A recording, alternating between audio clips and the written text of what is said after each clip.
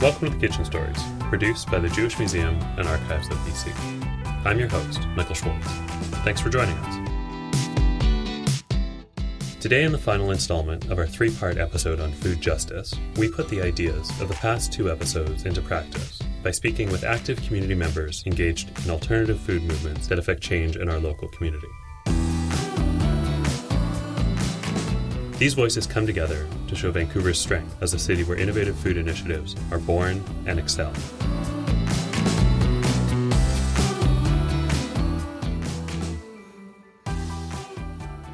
And then I have a favorite Jewish food joke that I'd like to share.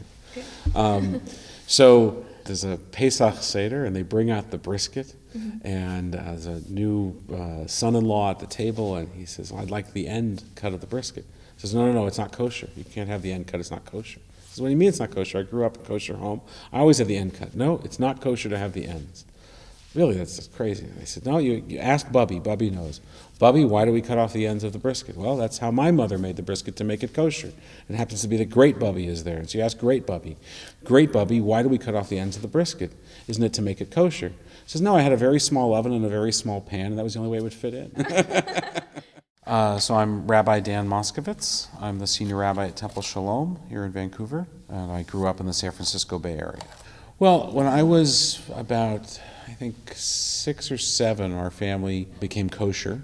In fact, we got very involved with Chabad, so Chabad came and koshered our kitchen. I remember toiling our dishes in the San Francisco Bay.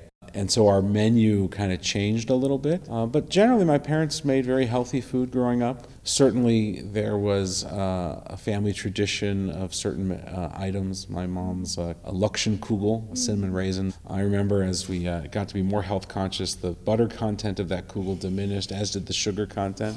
Historically, food has been really all the way from the Garden of Eden, I guess you could say, but certainly up through with Abraham. You know, they say food is love, and I think within Judaism that's quite very true. If not love, then certainly affinity. First stories of Abraham is of him rushing out from his tent to greet guests, visitors that are coming to him, and he would bring them back and he would make for them food. And Sarah would make for them cakes, and they would prepare fine meals as a sign of affection. And I think we've continued that on through the ages, you know, maybe perhaps to our own demise and suffering, not demise, but to our own misfortune.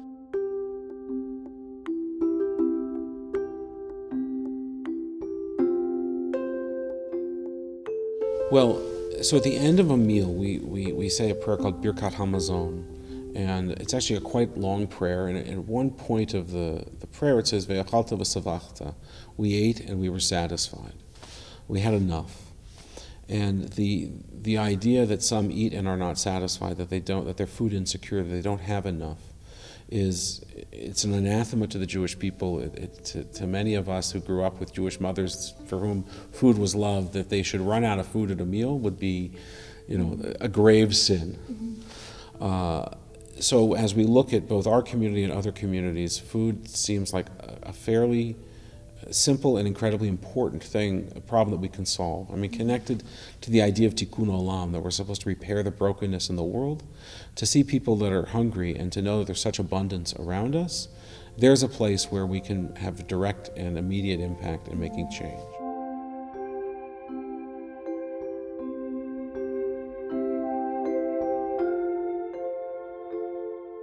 Yeah, my name's David Shine. I started Food Stash Foundation in September, and it's a food recovery, food rescue Canadian charity that kind of acts as a middleman, delivery man between grocery stores, produce stores, bakeries, cafes, etc. Picking up any unsold leftover items such as dairy products, bread products, fruit and vegetables, and meat, and pretty much everything, and then redistributing it. There's food waste happening at every level, which makes it really hard to deal with. There's food waste at the farm, at the wholesaler, at the store, and then also at home. So I started cooking, in university. I used to be a high school teacher as well, and so I had my summers off. Do a lot of cooking and fermenting and freezing and dehydrating in the summer, and then just kind of live off that and make tons of tomato sauce and go berry picking. And so that kind of got me into preserving the harvest.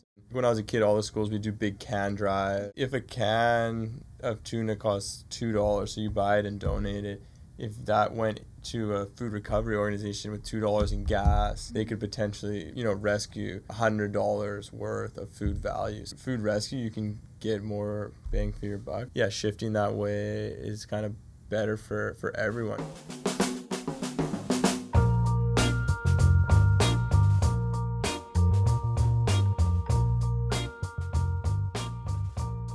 My name is Mark Schutzbank, and I was born in Mount Kisco, New York. Vancouver is actually the longest place I've ever lived. The last place was Pittsburgh, and that was 5 years. Mark Schutzbank is the director of Fresh Roots, a nonprofit organization that works with school communities to grow good food for all. They are dedicated to improving access to healthy food, land, and community, and they do so through ecological stewardship programs. Both my parents worked, and so there's always like a meal that was on the table. Often it would be canned string beans and lots of stuff that could be done quickly, so that what was really important was us eating together and sitting down together. Definitely my mom has some like amazing meals. My dad makes like 2 dishes really well. He's getting better actually as he gets older. My path towards food really came through genocide prevention policy. I did my undergrad in finance and political science. I took a couple of classes with a human rights theorist and normative political philosopher, Michael Goodhart, who's in Pittsburgh. Really incredible guy. And as I was doing that work, I was just learning about everything that was happening in Darfur, and kind of that's where I was involved in my Jewish community. This organization called STAND. There's lots of Jews in Pittsburgh that were trying to find a way to engage their Judaism, and anti-genocide coalition seemed like a place where our people have had experience, and so no one should go through that ever. During that campaign, our university had invested in companies that were doing business with the Sudanese government, and so we led this big campaign to try to stop our university from investing in those companies. Yeah. One of my favorite things that we did is so there had been 640,000 people that had been displaced. And so we made 640 scarecrows, and then made this massive pile in the middle of the main area of the university. And it was during the election, so an Obama and a McCain scarecrow kind of ignoring and then literature about what was going on. It was this massive pile. So at the end of the day, the university told us that they would never make a financial decision based on social concern. I was thinking about what was going on, and I was thinking there's a sphere of influence graph. I don't know if you've ever seen this, but it's you can control you. You have some strong influence around your family and friends. And then you have maybe your workplace. Then those rings just get kind of bigger, and the amount of power that you have decreases, the amount of influence you have. Essentially the purpose of this diagram is to understand where should you put your energy in order to make change.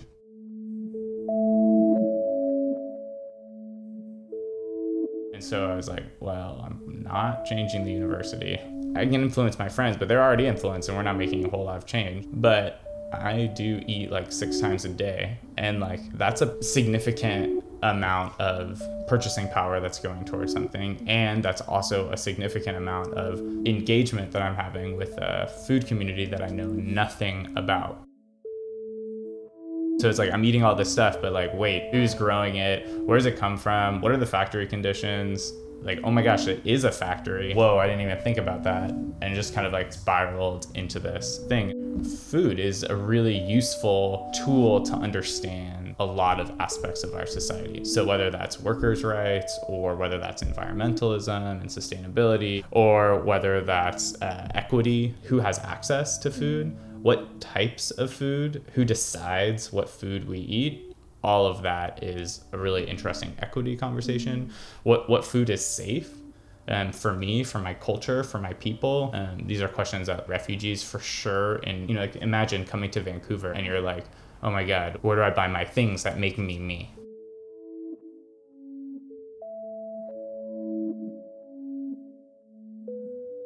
And so it's 2010, and the urban farming community in Vancouver hadn't really established itself. It was just beginning to. And then so there was 17 different farms here in the city that were interested in figuring out who they were, How many of them were they? What did they grow? What is the thing that's going on? And I'd worked for the US Census before, so I was really good at counting people. I had a finance degree, so I was like, oh my gosh, this is perfect.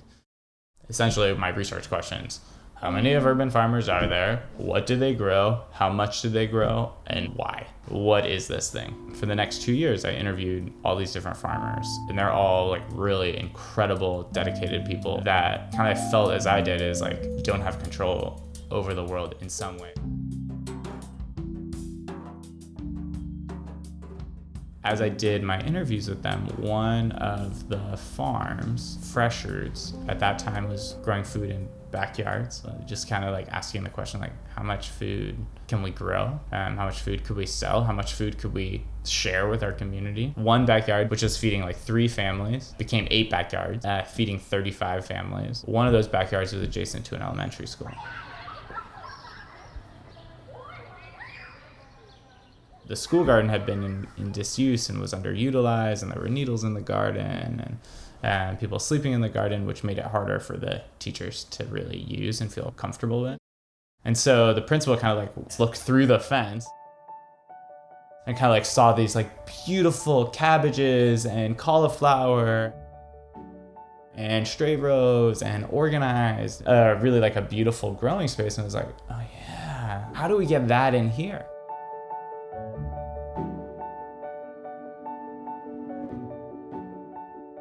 And, you know, we didn't have no money. We were just like, we weren't even an organization at this point, and it was just kind of like friends doing this for fun. And the principal was like, why don't you guys come in here? And so we were like, okay.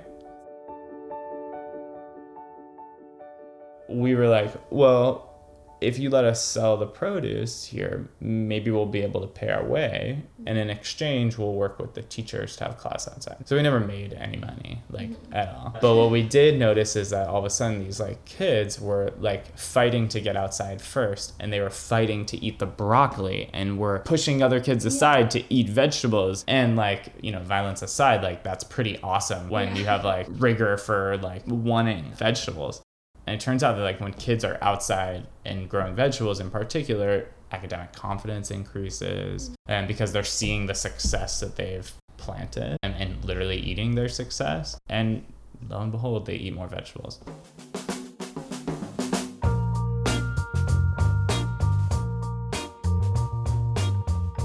The average age of a farmer in BC is like 55.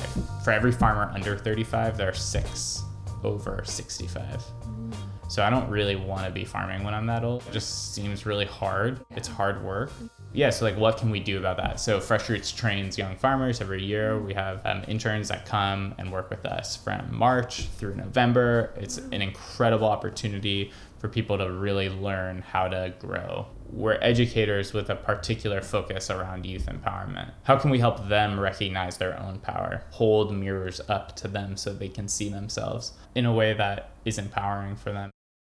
Just before Christmas, we had our first volunteer. It's steadily grown since then, and now there's 16 people doing weekly pickups and drop-off, kind of 5 or 6 that are doing irregular pickups when they have free time. From September until December is kind of all me doing everything, and so it's been really nice seeing how much the community wants to help out. And yeah, I've been partnering with King David a little bit and took student volunteers around to show them, and I'd like to do more of that starting next September with more schools. I'm giving a talk at an elementary school on Thursday, so I do want to bring education in, and especially educate the younger generation growing up.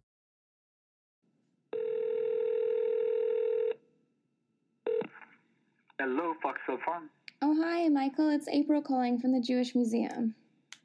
Hello, April. So tell me what we're doing. Michael Abelman is the founder of Soul Foods, a Vancouver project that transforms vacant urban land into street farms. Not only do they use this space to grow edible produce, but also to empower individuals by providing employment and agricultural training. Soul Foods Street Farm is now the largest urban farm project in North America. Yeah, so I grew up in the States in Delaware. My grandparents and great-grandparents had settled in southern Delaware in Sussex County, which was very much a rural agricultural area. In fact, my great-grandparents had a fairly profound impact on the agriculture in that part of the state. But my great-grandfather ran a store that supplied mules and agricultural equipment and seeds and, most importantly, advice to young starting farmers. And still to this day, there are long-term farm families in that community who attribute their start to their relationship with my great-grandfather, which is quite fascinating. I did spend a lot of time with my grandparents and did travel with my grandfather on many occasions to Sussex County, stopping to see his old friends and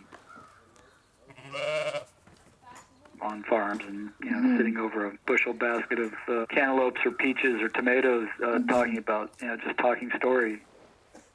As a kid, it's not an intellectual experience, but those experiences of meeting my grandparents' rural friends and former neighbors, and also eating meals at my grandparents' table, the foods that they both grew, that their neighbors and farmers in the area grew, of course, were the foods we ate, but they became very much a part of my culinary history as a child and growing up. And so somewhat unconsciously, I found myself growing those same foods as an adult.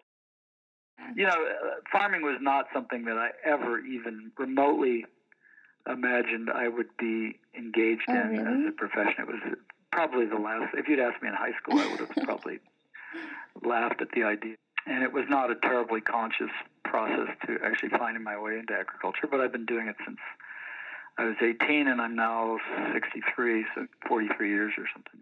It was just by chance that I found myself engaged. I joined a commune in California. It was based on agrarian principles. Within a few months in that commune, I was managing the 100-acre pear and apple orchard, organic orchard, one of the first organic orchards in North America. I knew nothing about it. I had a 1930s copy of a book called Modern Fruit Science, the journal from the guy who had run the place the year before and given up in frustration, and a copy of Goethe's famous quote attached to the door of my 20-foot unheated trailer. Whatever you can do or believe you can, begin it. Boldness has genius, magic, and power in it.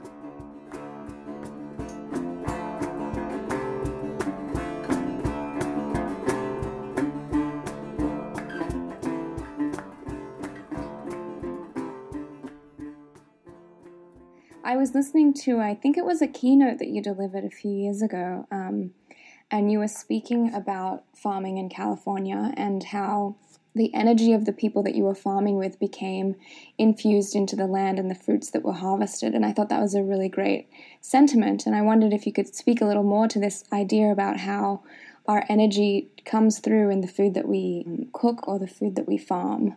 Yeah. Well, if I go out to eat or something, I can always tell how the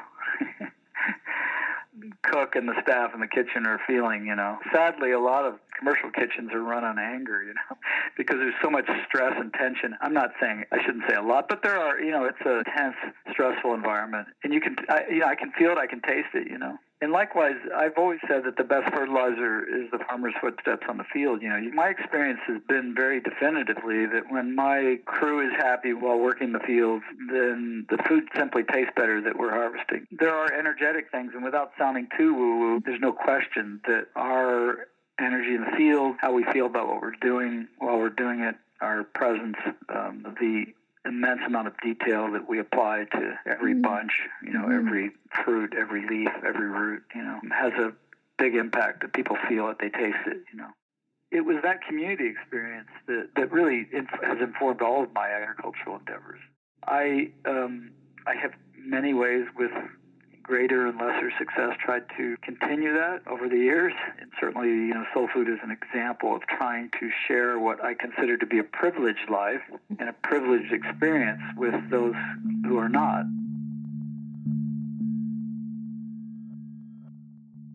I think that, unfortunately, those of us who've been farming organically for any period of time, the majority of that time, the most of the food I've grown and sold has gone to a very narrow segment of the society, and that's those who can afford it, right?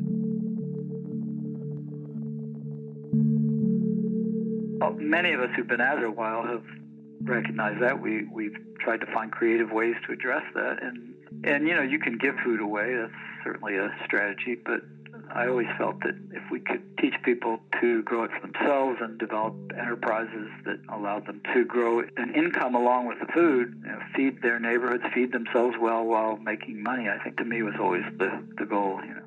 When you have those kinds of realizations at 25 or 26, it's one thing, but then the fact that carried on until I was in my 60s, manifestation has changed. It's more realistic, it's less romantic. I don't believe that I am trying to save anyone. I think there's a huge danger in thinking that we know what other people need, right? Especially in places where we don't live.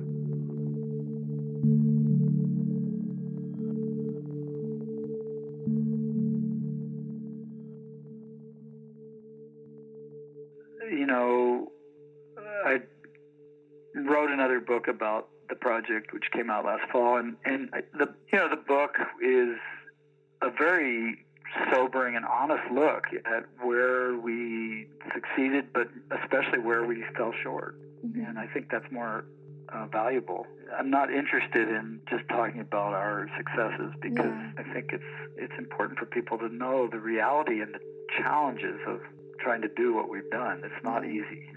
You're considered like a pioneer of organic farming and urban horticulture, working in that realm since the 70s, and it's definitely boomed now, and it seems like it's come out of nowhere, but you've had that experience through many, I'm sure, challenges and frustrations as much as success. So I was wondering, looking back, what you would have told yourself if you could have given your younger self some advice about this field.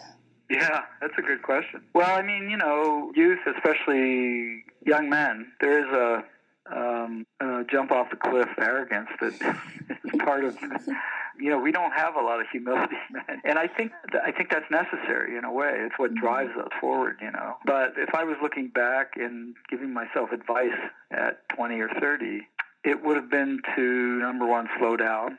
The big ideas are wonderful.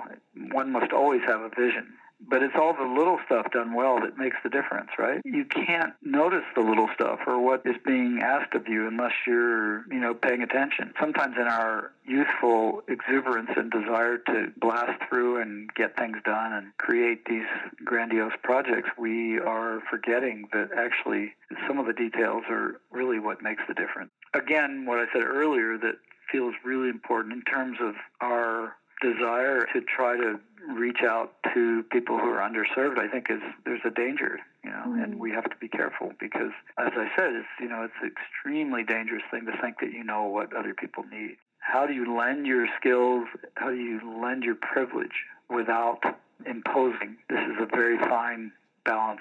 And how do you allow something to have its own life, in its own way? In other words, spark the beginning, plant the seed, but be willing to step aside.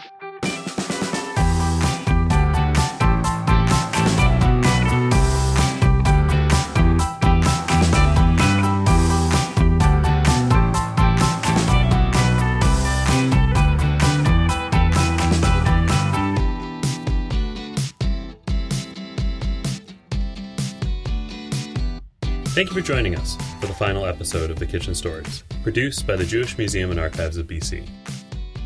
We've covered a lot of ground over the past few months and learned about some inspiring approaches community members are bringing to food. We'd love to hear what you thought of the series. What was your favorite episode? Was there something we forgot to mention? Do you have a story we can share? Maybe an idea for another podcast series? Send us a note at info@jewishmuseum.ca. The Kitchen Stories has been a labor of love. I'd personally like to thank April Thompson for putting in the long hours to make our vision a reality, enhancing it along the way.